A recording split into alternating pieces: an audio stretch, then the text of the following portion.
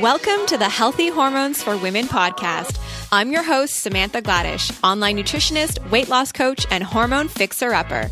I'm excited to bring you a weekly dose of information and inspiration, sharing with you simple and effective strategies from health, wealth, and all things personal growth. Get ready to become the master of your hormones and experience vibrant health to live a life of more power and possibility. Welcome back, everybody. Hope you guys are doing well. I'm really excited for today's interview with Dr. Robert Shieler. We dive into migraines and headaches, something that is near and dear to me, something I've struggled with over the years. And I know many women who are listening have struggled with it as well, or maybe you have friends and family that have struggled with migraines and headaches.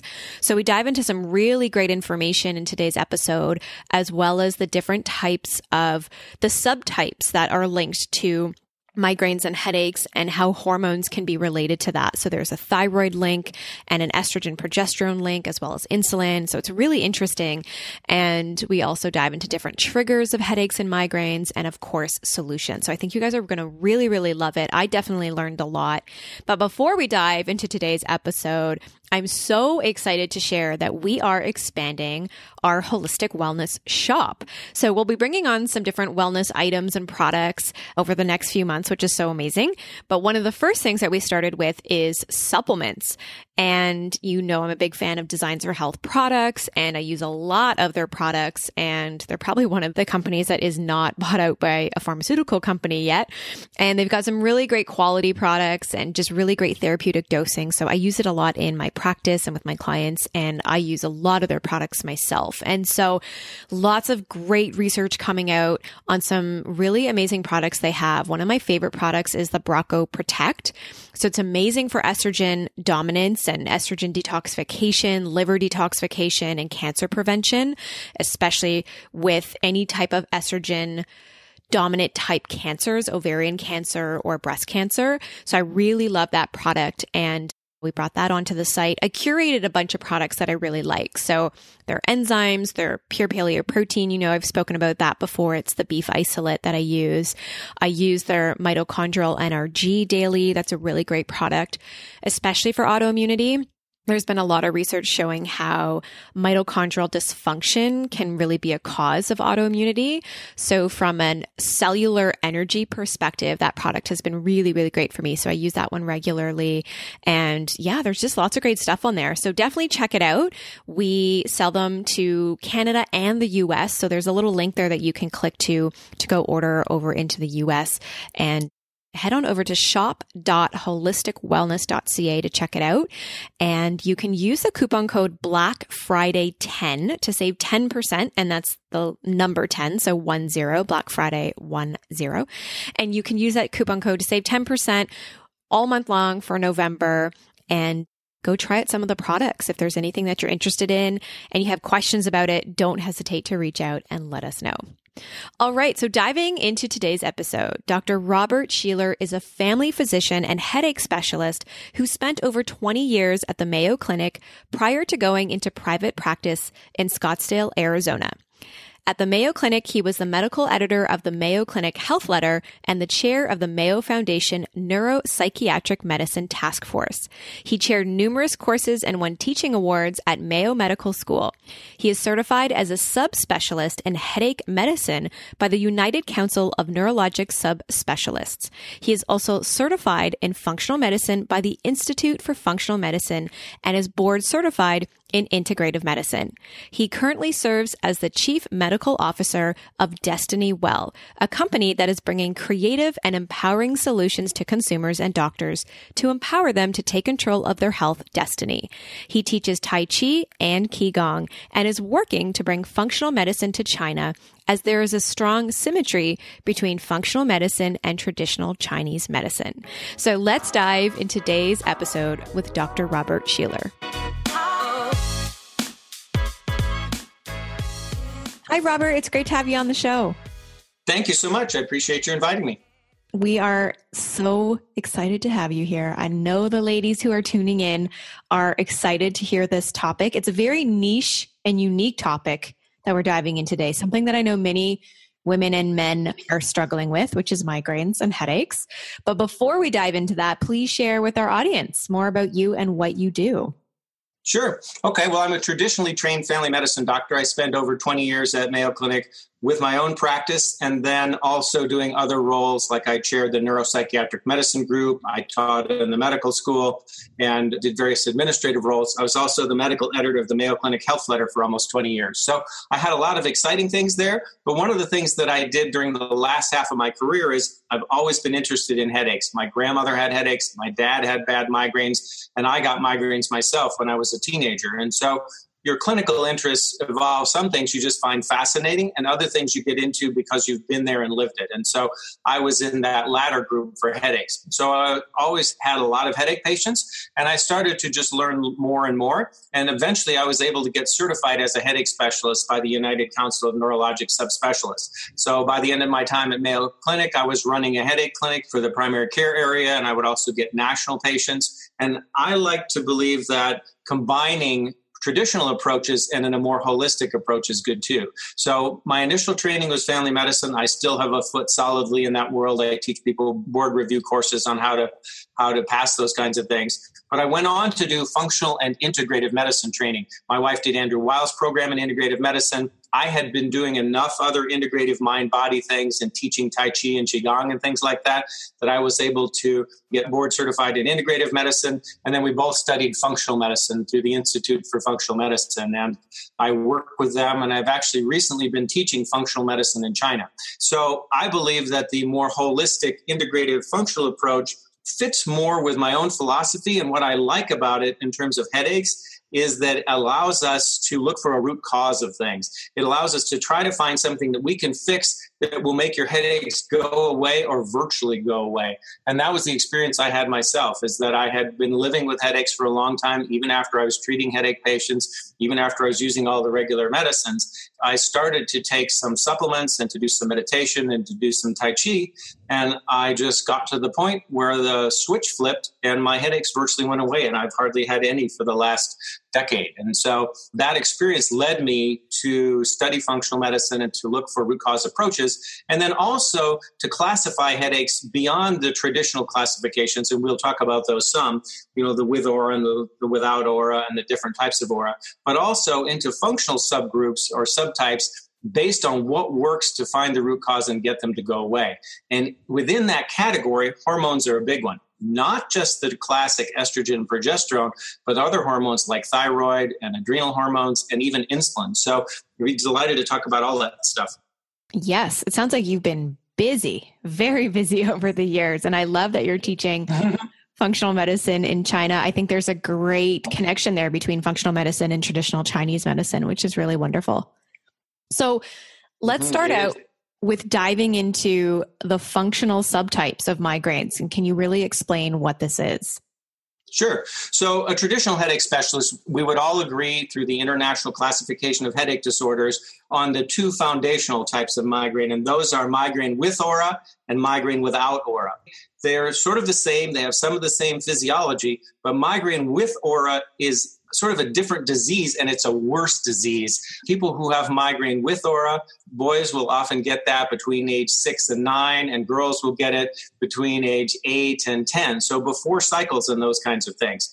Migraine with aura also is not very hormonal in character. So it doesn't tend to go away with menopause. It doesn't tend to have much cycle component, but it has a lot more comorbidity. So people with migraine in general and an accentuated version of people with migraine with aura will have more depression. They'll have more bipolar disease. They'll have more asthma. They'll have more restless legs. They have a number of comorbid conditions that go along with it. And it tends to be 2 or 3 times as much in the aura patients as in the non-aura patients. The aura patients also have more complications. They are the ones that are responsible for the major percentage of increase in heart attack and stroke in migraine. And that happens more in people with aura. So people without aura, women make up more than 2/3 of people with migraine. So about 18% of the population has migraine. And so 12% of women and about 6% of men have migraine. And women tend to get more cycle-related things if they have migraine without aura. So migraine without aura is very hormonally sensitive. So often that will onset in women around the time they have their cycles, whatever that is. And these days and age with more, xenoestrogens and more toxins in our environment, it's getting to be earlier and earlier. So when women start to have their cycles, they start to get migraine without aura. And then at other key hormonal times in their life, they get that. They get it more around pregnancy. Sometimes it'll go away completely with pregnancy. Sometimes it'll be present every time a person has a pregnancy at the same trimester. Sometimes it'll be gone during pregnancy and come back with a revenge during the postpartum period. So hormones, especially when they're changing, when they're falling, and around the time of perimenopause and early menopause, because it's falling estrogen levels that trigger migraines in the people who are hormonally sensitive. So progesterone has a role too. We can talk about that some, but it's mostly estrogen. So during the first half of the cycle, the follicular phase, estrogen levels build up, then they drop a little bit at mid-cycle. And so some women who are hormonally sensitive will have migraines at mid-cycle, then they drop a lot when a woman has her cycle. And that's when the people get the majority of their really bad cycle-related headaches. And some people, they'll last 4, 5, even 7 days with every cycle. And that's a lot of every month to have a menstrual migraine. Menstrual migraines are more intense and they're harder to treat. So they're important for that reason as well. And so we want to talk about some things to do to kind of get to the bottom of that and approach that as well. And then around the time of perimenopause and menopause, when estrogen levels are falling, often people will have lots of increased headaches. That happens with natural menopause. The average age is around 51, 52 in North America. But it also happens with surgical menopause. If a woman has both of her ovaries out, several things happen. And one of them is that she can start to have really serious headaches for a while if she has that underlying tendency. Another thing is, especially if you get your ovaries out before age 40, it increases your risk of Alzheimer's disease. Taking one out increases it some, and taking both out increases it a lot. So there are trophic factors. There are things that brain cells need. They need vitamin D, they need testosterone, they need estrogen, they need certain amounts of thyroid hormone. And if they don't have those on a sustained basis, then they don't survive and function as long. Wow, I never knew that statistic. That's really huge. Can you actually just explain aura? I think some people might be confused by what it means. So maybe just give us an explanation of that. Of course. So first I'll tell you a little bit about migraine diagnostic criteria. So to have migraine with aura or without aura, you have to have the basic things of migraine. And there are new functional MRI studies that show certain areas of the brain light up and what's going on. Those are not currently used for diagnosis. What's used are clinical criteria. So in order to have migraine, you have to have had like 5 episodes or so. So we know it isn't just a stroke or some illness or something.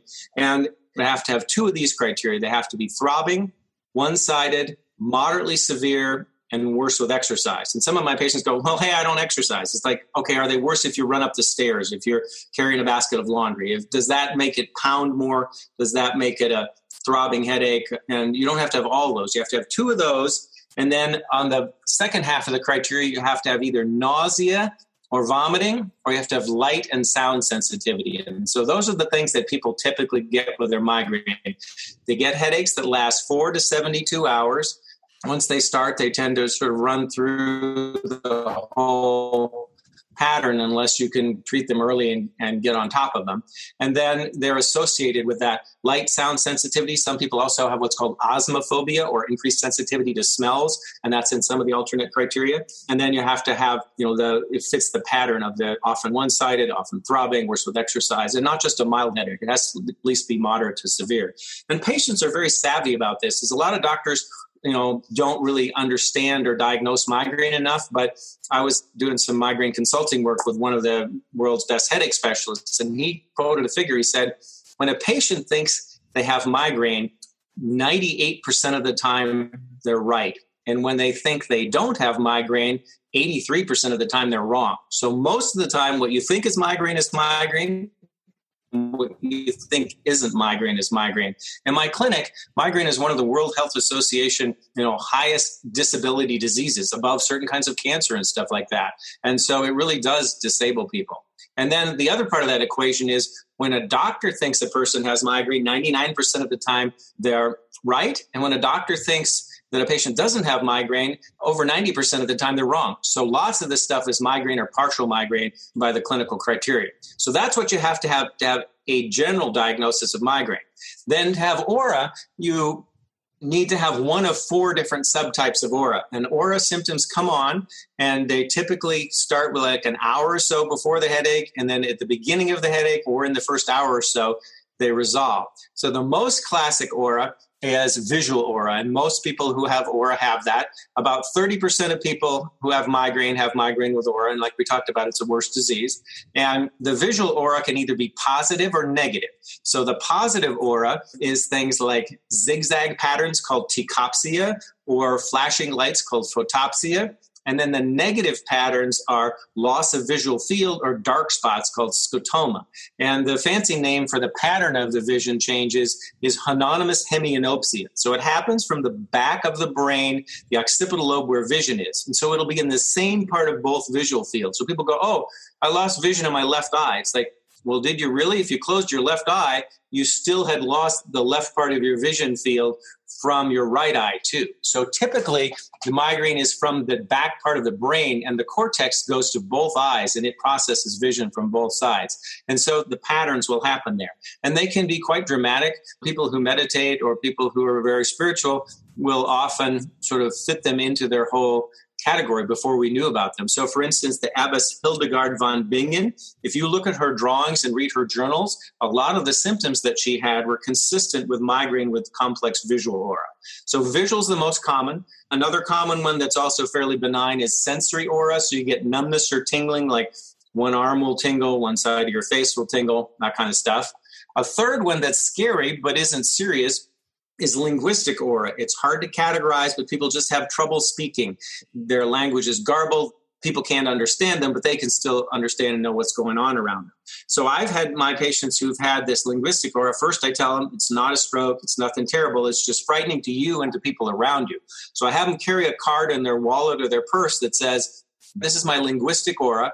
And this linguistic aura comes, and if I'm not better in 20 minutes, then please call an ambulance or call my family. But otherwise, it's something that just goes away. And so if they know about it and they know a migraine may come on afterwards, they can treat it that way. Then the last type of aura is more serious. That's called motor aura, and that's called hemiplegic migraine.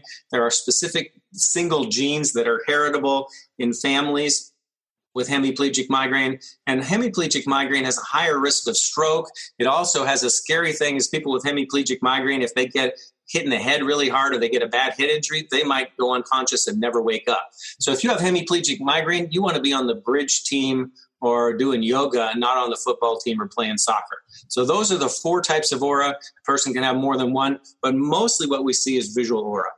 All right. So if somebody is prone to getting migraines with aura, will they always get migraines with aura?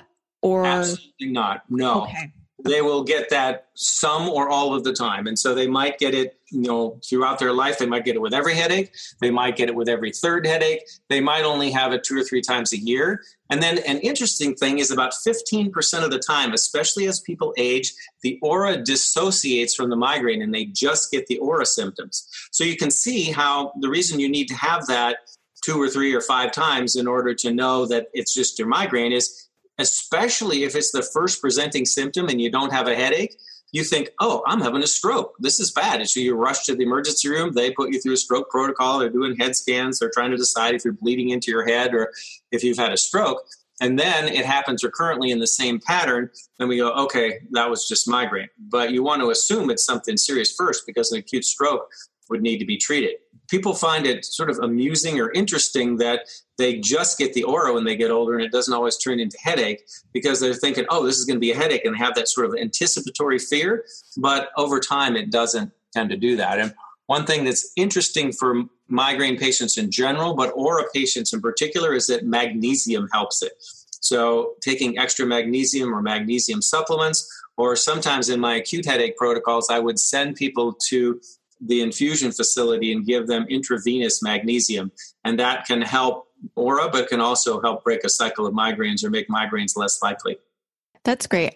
Magnesium is really one of my favorite supplements. I know when I was younger, I used to get a lot of migraines, and I found that I did experience some of the aura symptoms because I was very affected by visuals and lights and sounds. And like I had to literally just be locked up in my room, complete darkness, let me go to sleep. And that's how I got better. And of course, as I got older and started to take better care of my body and my health and eating better and getting more on supplements, especially magnesium, it's been less and less. But I do get the pre-ovulation headache or migraine. That's if I when my estrogen levels are taking that dip. So speaking of estrogen levels and hormones, I would love to dive into the 4 different hormonal subtypes. So I'm just going to list them out here. You sent them over. So there's sex steroid related, which is your estrogen, progesterone, thyroid hormone related, adrenal steroid hormone, and then glucotoxicity, which is related to more insulin. So let's start with the first one, which is sex steroid related. Sure. So that's the estrogen, progesterone. It's predominantly the estrogen component. We talked about the times of life and the times of cycle when that's more likely to do. And then it interplays. All these things on a holistic standpoint are related to the others. And so, for instance, estrogen is produced mostly in the ovaries. Estradiol is the predominant hormone before menopause. But it's also produced in fat tissue. And so as we get heavier, people have more tendency. At first, we knew that if you had obesity or high BMI, you're more likely for your headaches to become chronic and to go from just acute intermittent migraine to having chronic migraines. Then a couple years ago, we discovered actually your risk of having migraine in general increases. And that's related to 2 things. One, inflammation goes up. And part of that inflammation that goes up is from insulin resistance and glucotoxicity. But adipose or fat tissue converts precursor hormones into estrogen. So you may have higher and higher estrogen levels, and you may have a higher balance of estrogen to progesterone called estrogen dominance if you have had weight gain and if you're heavier. Whereas if you're thin, people with anorexia, they'll have very low estrogen levels. People who are thin or have triad athlete syndrome, where they exercise all the time, a lot of times those folks will have low estrogen and get osteoporosis. So the people who are heavyset are protected from osteoporosis, but they get more migraines, they get more estrogen-dependent cancer, and so it's a trade-off. Okay, and then what about thyroid hormone related? Thyroid and adrenal hormones are upstream from sex steroids like the estrogen and progesterone. And so one of the things that we always do in an infertility evaluation, but also when people come in with irregular cycles, is to check their thyroid hormone. So if your thyroid is off, especially if you have hypothyroidism, and that's more common in women because women have more autoimmune disease, and the common cause of hypothyroidism or low thyroid function is Hashimoto's thyroiditis, where your body produces antibodies against your thyroid. And if you don't have enough thyroid hormone, then it's common that your cycles will be out of balance. And just fixing the thyroid hormone without doing anything to the estrogen and progesterone, without giving any female hormones, can make them completely normalized. So I've seen headaches get better, but I've also seen cycles get better. And there are sort of 2 layers of root cause there. So number 1 layer is, you could take something like birth control pills, or you could give cyclic estrogen and progesterone and get that person's cycles to be normal again, but you never look the next level deeper to find out that it was from thyroid. And then you can actually go a level deeper than that and say, well, why does this person have an autoimmune disease? Do they have leaky gut? Do they have celiac disease? Are they gluten sensitive? So looking a level deeper than that to say, well, what's causing the autoimmune process in the first place is an even deeper root cause level. And those are the kinds of things that we like to work on in functional medicine. It's sort of like peeling an onion. We go from one level to the next level to the next level until we can try to find things that we can fix that normalize stuff so that we don't have to keep people on medicines forever. Yeah, absolutely. We definitely want to get people off of medicine forever. So adrenal steroid hormone related, how about that subtype? Okay, well, that's an even deeper master level hormone because the adrenal hormones regulate cellular function at all sorts of levels. It regulates the integrity of the gut, what type of bacteria in the gut, and the function and membranes of every cell. And so adrenal hormones are so important that if we're stressed and we don't have enough adrenal hormone, if you have Addison's disease where you don't make enough, you get in a car accident, you have a heart attack, you have a major surgery, you can actually die. And so I had a patient who was newly diagnosed with Addison's last year. She had abnormal thyroid function. She was beyond menopause, so it didn't affect her cycles or anything. But we normalized and treated her with adrenal steroid hormones in replacement and treated her autoimmune disease. And then her thyroid normalized without that. So adrenal is upstream from thyroid, and thyroid is upstream from sex steroids. And adrenal hormones are very closely related to stress. So if you don't get enough sleep, your adrenal hormones will often stay high during the night, and you're constantly stressed, your sleep quality is low, and continued high cortisol levels will cause osteoporosis. They'll cause damage to the balance of the gut. They'll even shrink an area of the brain associated with short-term memory and memory incorporation called the hippocampus. And so we always talk about, oh yeah, stress management, oh yeah, exercise. Well, it turns out that those lifestyle factors in a lot of ways are even more powerful medicine than things that we do to intervene downstream. Okay, that's huge. And I always say to my clients, when your thyroid is low, your adrenals are high, and that's how to keep it in mind. And I know many women who are dealing with, myself included, thyroid issues, and you definitely have to address adrenals at the same time while addressing thyroid. So glad you touched on that. Okay. So lastly, glucotoxicity, which is related to insulin. Right. So a lot of us live on sort of a carbohydrate insulin roller coaster. And so that can cause headaches. And so both high sugars can cause headaches because they increase inflammation. They lead to metabolic syndrome, which is a combination of abdominal adiposity, sort of more that apple configuration. It leads to elevated inflammatory compounds, insulin resistance and prediabetes and diabetes, elevated triglycerides, which is the blood fat, and elevated blood pressure. So all those things come from sugars that are too high, that drives that inflammation, that makes, if you have the underlying genetics or the underlying configuration to have migraines, makes them more likely to happen, makes them more likely to go from episodic migraine to continuous or very frequent chronic daily headache type migraines. On the other hand, a lot of people have glucotoxicity and get headaches from low blood sugars as well. And so it's not uncommon. So we tell a story of someone who gets up in the morning and they have a bowl of sugary cereal and then they rush off to work.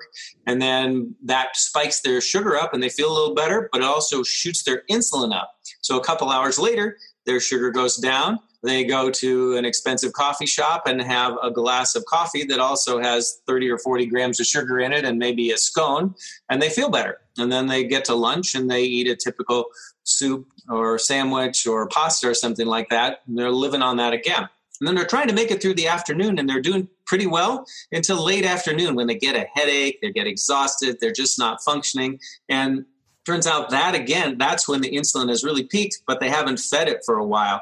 And so they start to get a headache, and they say, when I get a headache, if I eat something, it gets better. Like if I drink soda, it gets better. And a lot of sodas have caffeine. Even some of the lemonades and some of the root beers have caffeine in them. So if you're taking sugar and caffeine together, that might help your headache. And so you've started this thing, first thing in the morning, you've started a cascade that's going to go with you all day by eating a high glycemic breakfast. We say, breakfast is good. It is good, but it depends on what you eat. And so the low glycemic is a factor as well. And in functional medicine, we use some tests for that. And so, you can put people on several hour tests. We're starting to use continuous glucose monitors, not just for people who have diabetes, but for people who want to know what their sugar metabolism is like. But there's a blood test called LDH, or lactate dehydrogenase, that has several different subforms, and it's used to diagnose heart problems and mostly liver problems and some skeletal issues. But it turns out that most doctors just know about, if it's high, you fractionate it, you try to figure out where it's coming from and what else goes with it. But it turns out that it's a key enzyme for metabolism as well. And so if your LDH is low, below certain levels, it means that you don't have enough metabolic capacity at certain parts of your energy generation chain, and you're running your sugars too low. So in functional medicine, we like to look not just at what's a normal range for blood sugar or glycohemoglobin, long-term sugar control, or hemoglobin or liver function. We like to look at what's optimal. And so optimal is not too high and not too low, sort of a Goldilocks type thing.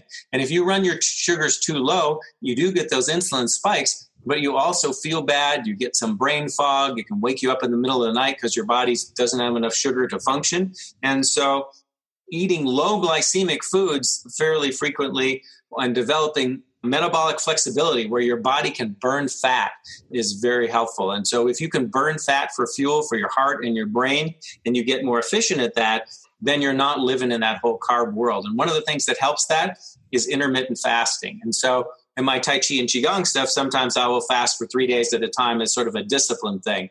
But the first thing to do is don't eat for 2 hours before you go to bed. And then the second thing to do to really help your metabolism, this helps with weight loss, it helps with energy, it helps with not going through this whole insulin resistance thing, is to reset it by trying to eat only during a 7 to 9 hour interval of the day. So you might eat some low glycemic breakfast at 10, and then you might have your last meal at 5. And so that you're done by 6 p.m. So you've eaten all of your food during an 8-hour interval. There's a lot of laboratory evidence of that, and there's a lot of clinical evidence in people starting to evolve that shows that people are healthier when they do that. And it makes more sense in terms of the way we evolved. We probably didn't have continuous access to food. And so that is one of the things that will reset some of that insulin metabolism. That's a really great tip. So when you do intermittent fasting for 3 days, are you doing water fasting? What are you doing for those 3 days? Yep, water. Wow. How's that experience? At about 18 to 26 hours, I start to get like really hungry. And then after that, I'm not very hungry at all, because when you produce a lot of ketones do two things. One, they make you a little bit anorexic. They make you lose your appetite. And two, you sort of get a little high from them. And so that's one of the things that makes the disease of anorexia tricky to treat, because people feel more in control of their life, but they actually feel good when they fast like that.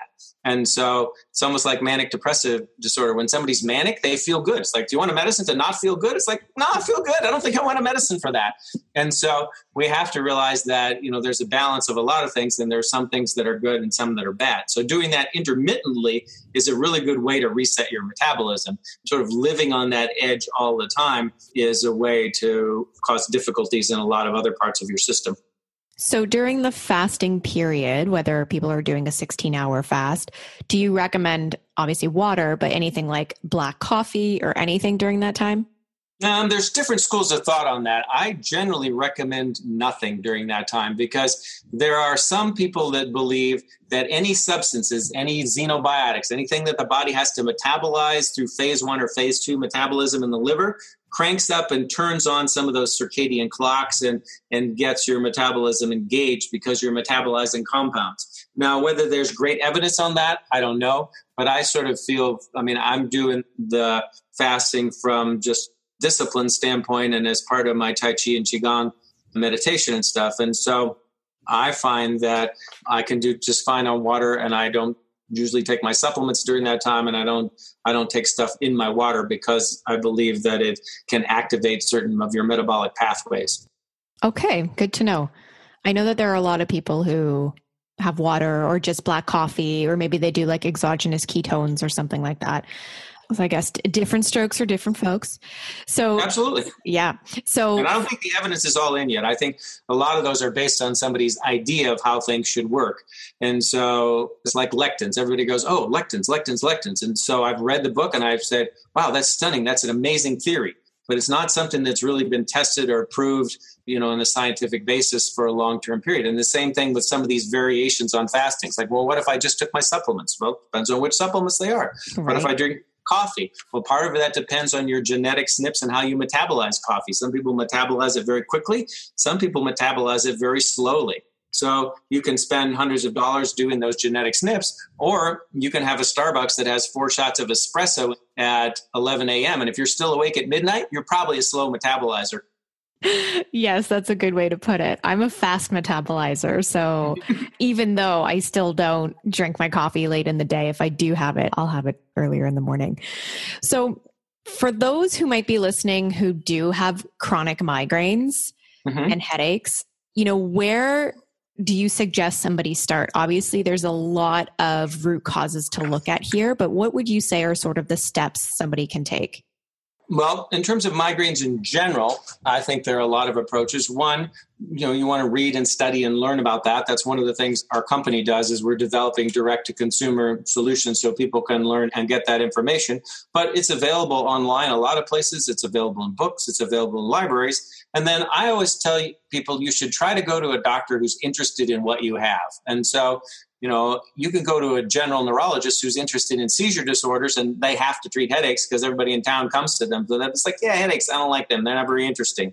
And so before they did these functional MRI studies, you could cut up people's brains and they look pretty normal. And they went, headaches are just all functional disease. They're not something that, is real. And then they started doing these fMRI things. They went, oh yeah, look at the lesion is here. And then it goes there and it does this and that. And so I also am afraid to say that I think part of it is because it's a disorder that affects women more than men. And so lately that's not been as much of an issue, but over the centuries it has. So I don't know if you know the story about when the colonists came from England to America, they re-imported lots of things that they thought were pretty and would be nice in their gardens. And so one of the things they introduced into England in the gardens was this beautiful ivy. It turned out it was poison ivy. And so a lot of the women were gardeners and they would get this terrible rash all over their hands. And you know what? The doctors there, who were mostly men, I'm embarrassed to say, you know what they called that dermatitis? Hysterical dermatitis. It's like, nice. And so I think part of the factor of migraine is that it's been a women's disease, so it hasn't been studied or investigated as much. But no matter what the illness is, whether you have high blood pressure or diabetes or migraine, make sure that your general doctor or the specialist that you're seeing has an interest in that, so that they're up on it, so they've done a lot of things, so they know a lot of tricks, so they know what to try when the first or the second thing doesn't work. And so when I would teach my medical students, I always say, you have to know 3 treatments for everything off the top of your head. It's like, oh, I've got an ear infection. Well, I always use amoxicillin for that. It's like, okay, well, the patient's already had amoxicillin. Well, then I use sulfa drugs. Like, okay, the person's allergic to sulfa drugs and they've already had amoxicillin. Okay, now you need a 3rd drug. So I want a headache specialist who knows a lot of tricks, who's been through a lot of things with people and has a better way to get to the bottom of it, as well as ways to treat them along the way. So my approach to medicine, I always say to my patients, I write up for a long report for my headache patients, and I talk about traditional approaches, the Western approach, what classic medicine would do. And then I talk about integrative and functional medicine. And I say, my office is like a buffet. I tell you what I got. You tell me what you want. My name is Bob, B-O-B. And so what I try to bring is the best of both, the best of traditional Western medicine when it works. And so somebody comes back from Afghanistan with a blast injury to their head, then a drug like topiramate is really likely to help them. If, on the other hand, they've got a lot of chronic stress, then addressing the stress can help as well. So I think finding somebody to work with, educating yourself, and then trying to identify some of these root causes. So some of them are hormonal, some of them are structural, related to neck pain, some of them are related to sinus and allergy conditions. And so getting to the bottom of some of those is helpful. And then I think it's good to know about the acute drugs to treat migraine, as well as the preventive drugs, as well as the diet, lifestyle, and supplement approaches. And so, like I say, kind of the best of both. And so non-steroidal anti-inflammatory drugs, if you can take them, they have side effects, stomach ulcers, asthma, kidney disease, cardiovascular risk long-term. But if you're young and healthy and don't have a lot of risk factors, NSAIDs like naproxen and ibuprofen are very helpful for migraine, and they're also helpful for menstrual cramps. And if you take them ahead of time, like somebody says, oh, I can tell I'm going to get my cycle tomorrow, you start taking those NSAIDs today, because you'll prevent the formation of the compounds that cause the headache in the first place. And so rather than forming the compounds and then trying to block them at the receptor level, this way we keep them from forming in the first place. And I always say prostaglandins, which are the compounds that affect those receptors, prostaglandins are like pirates. They're better to deal with them before they're on board. So don't get behind the 8 ball and have all of this stuff smashing you.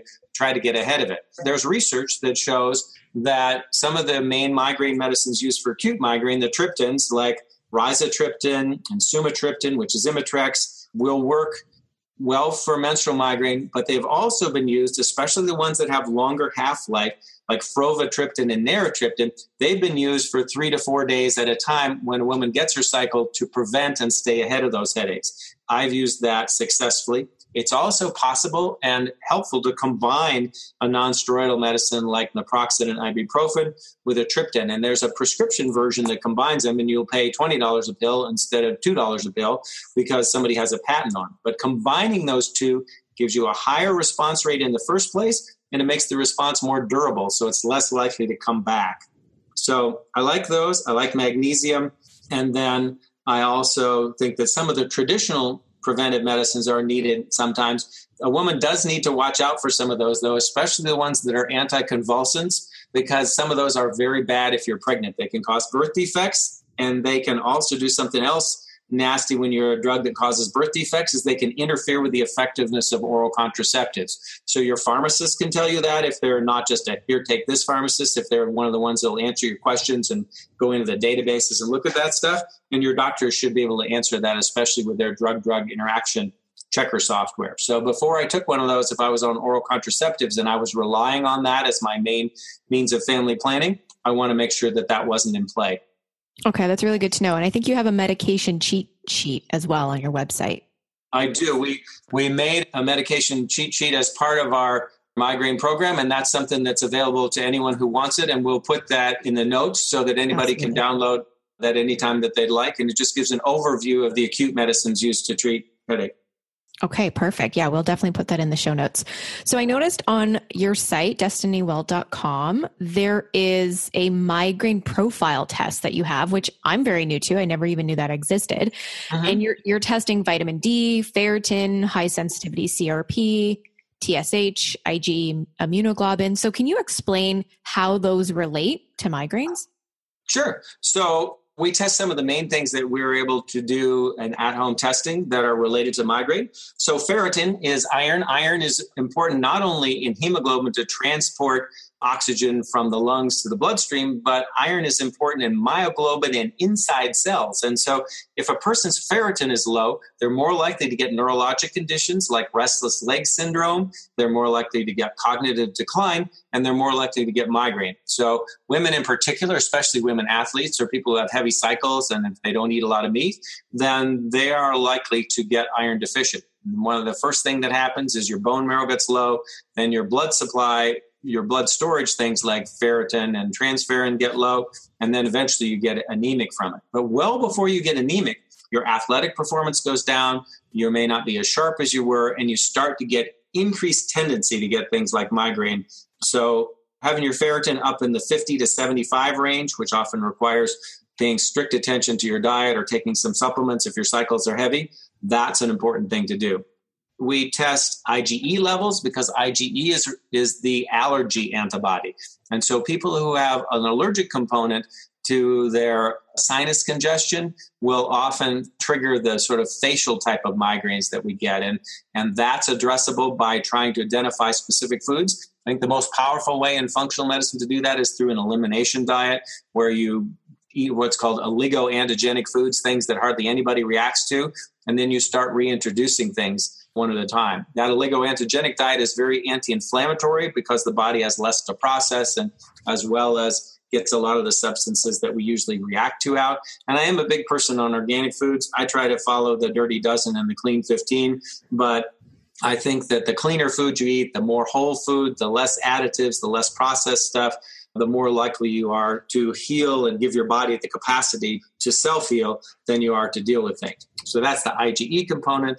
The ferritin is important. I found that vitamin D is important for migraines, and there's a lot of people here in Arizona as well as in Minnesota who get vitamin D deficient. And so it's the sunshine vitamin, but if you live in the basement and play computer games, whether you're in Minnesota or Arizona, then you're going to get in trouble with that. So at least getting vitamin D levels up into the normal and into the 20s and 30s is a real good idea.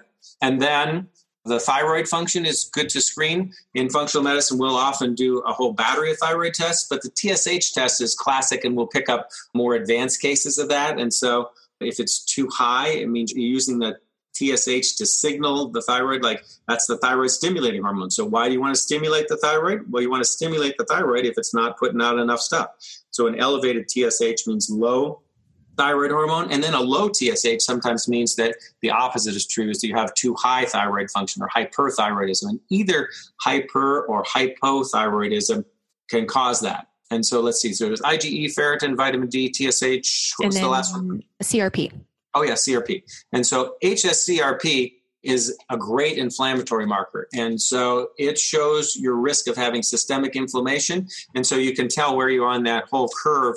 And a lot of things can cause inflammation. Food allergies can cause inflammation. Environmental toxins can cause inflammation. Obesity can cause inflammation. And then chronic infections. So like people with rheumatoid arthritis, they're more likely to have heart attack and stroke and immune dysfunction and die of pneumonia, as well as have system-wide blood vessel inflammation, and they will have sky-high hsCRPs. So it can go up acutely with an infection like a pneumonia or a sinus infection, or it can be up chronically in a mildly elevated range, which often indicates vascular inflammation and increased cardiovascular risk. And so, like we talked about, being heavier increases your insulin resistance, increases your system-wide inflammation.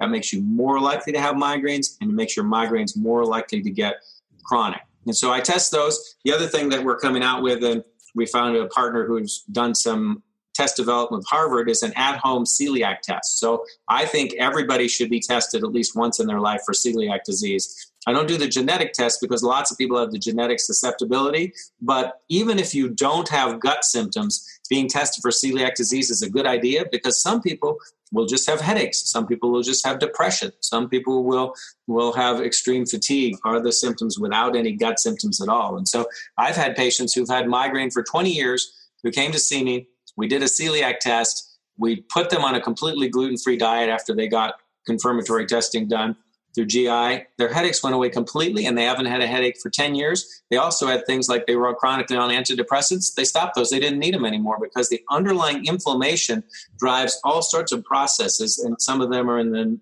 nervous system. And things like depression can have a biologic component as well. I heard someone quoted the other day. They said, psychiatry is an interesting specialty. They're the only specialty that doesn't examine the organ that they're treating. So they do a lot of talking to you and a lot of finding out about your life. And those are critical things. And I'm a big believer in them. But I also like to know some of the biologic metabolic things that have to do with delivering oxygen to your brain and how it functions and how it's able to utilize those. Absolutely. That's really important. So 17 top triggers for migraines. I noticed this was a blog post you had on your site, and I read through some of it. Exercise, neck tension, eye strain. I mean, some things that were really common, but sex was on there. Right. And so people will tell you that sex can either help a migraine or it can hurt a migraine. So whether you're having it with somebody else or you're having it with yourself, some people will find they can get aura and they say, hey, honey, are you busy? And if they have sexual relations, in a short period of time, it makes it go away.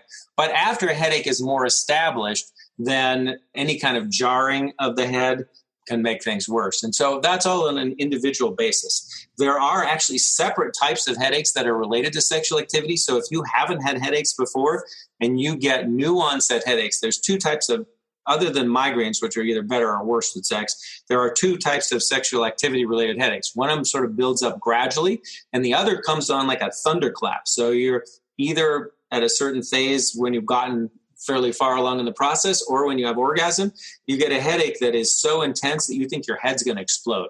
Well, if you have that without sex, that's a big sign of something called a subarachnoid hemorrhage, where you have an aneurysm that's leaking or has burst. And so if you get a new onset headache with sexual activity, mostly just with sexual activity, rather than just I'm also getting regular migraines, then that should be investigated. Because let's say you're 40 years old, you've never had headaches before, all of a sudden you get that, then about 40% of people will have an underlying problem like an aneurysm or an atriovenous malformation or something serious you want to know about. So partly it's like, oh, that's cool, it's interesting sex. We all want to talk about and think about that. When I was the editor of the Mayo Clinic Health Letter, whenever we had a story that had something about that, we would always win awards if it was on the cover, and if it wasn't, we just get our average number of awards. So people want to know about that kind of stuff, but I think that the intense headaches with sexual activity is something important to know about as a warning sign, as is that same thunderclap headache. Is like if you're just walking along out of the blue or you're jogging and you get a headache that's like the worst headache you've ever had, then that's something you need to go to the emergency room for right away and make sure that it's not related to an underlying treatable condition, because 1% of the population is walking around with an aneurysm all the time. Wow, that's scary to think that. It is. Well, Robert, you are a wealth of information, and the testing that is on your website, can people from Canada order that, or is that strictly just in the US? I think it's predominantly just U.S. and it's most U.S. states. A few of them forbid that in terms of state to state, but that legislation is changing rapidly. And I don't believe we currently have Canadian access. But come down across the border and we'd be happy to. Or if you're really stuck with your headaches, you can come see us in Scottsdale because I do consults, and then we can do telemedicine follow-up for that kind of stuff.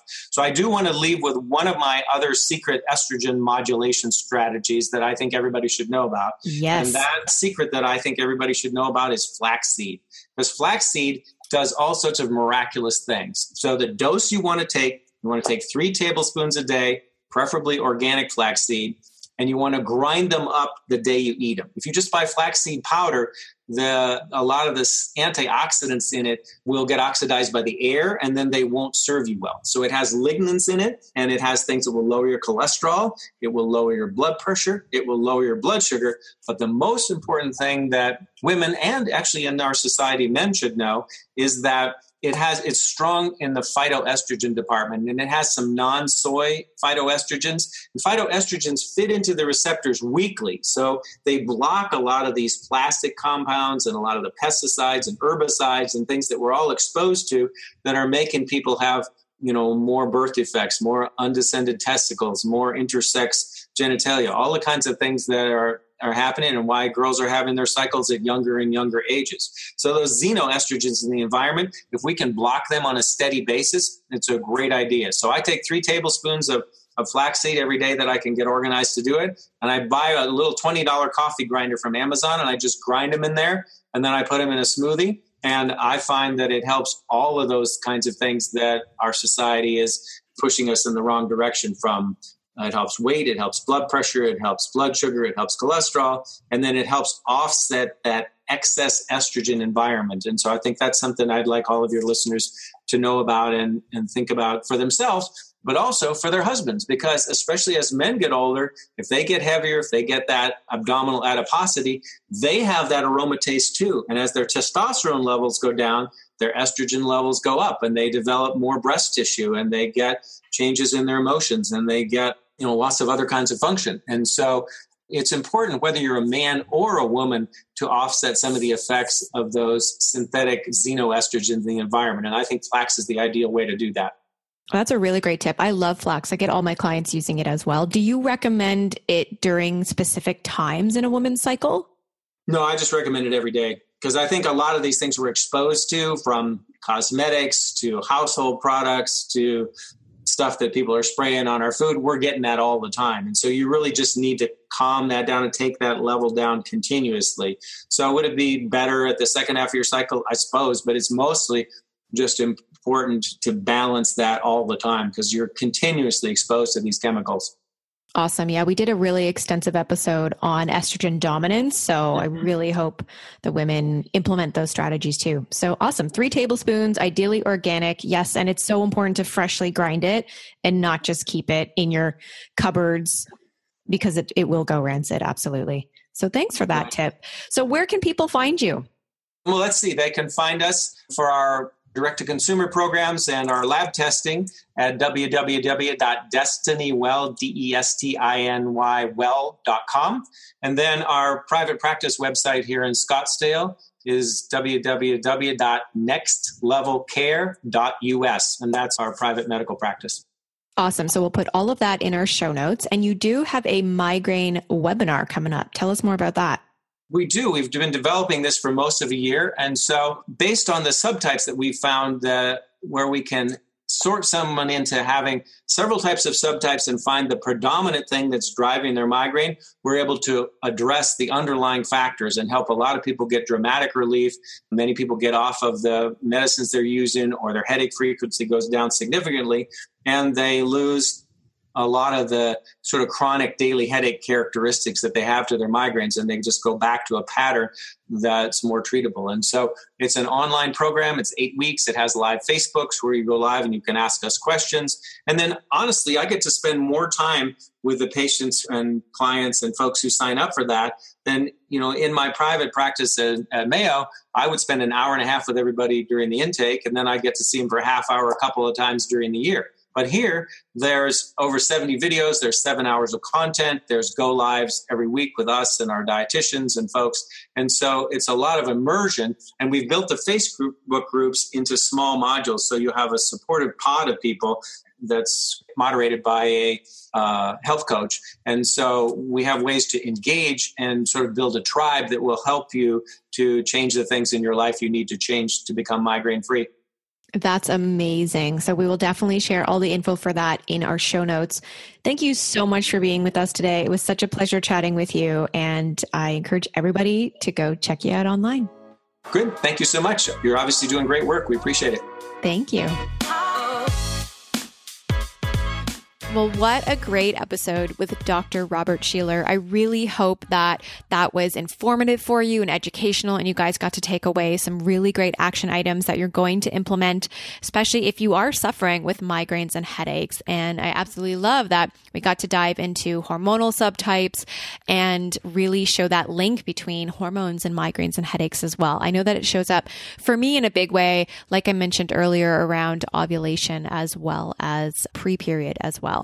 So to access the free webinar, now at the time of this recording and when the webinar actually launched that Dr. Robert Shieler was talking about, I don't know if the link will still work, but we are going to put it in the show notes and perhaps you can still access that webinar. He also has a freebie, a medication cheat sheet. It's an overview of medicines used to treat acute migraines. So we will also put that in the show notes as well. And to connect to Dr. Robert Shieler and his company, Destiny Well, you can head to destinywell, WELL.com. Thanks so much, everybody, for tuning in. To grab today's show notes, head on over to holisticwellness.ca/episode 36. Thanks, everybody, for tuning in, and I'll chat with you guys next week.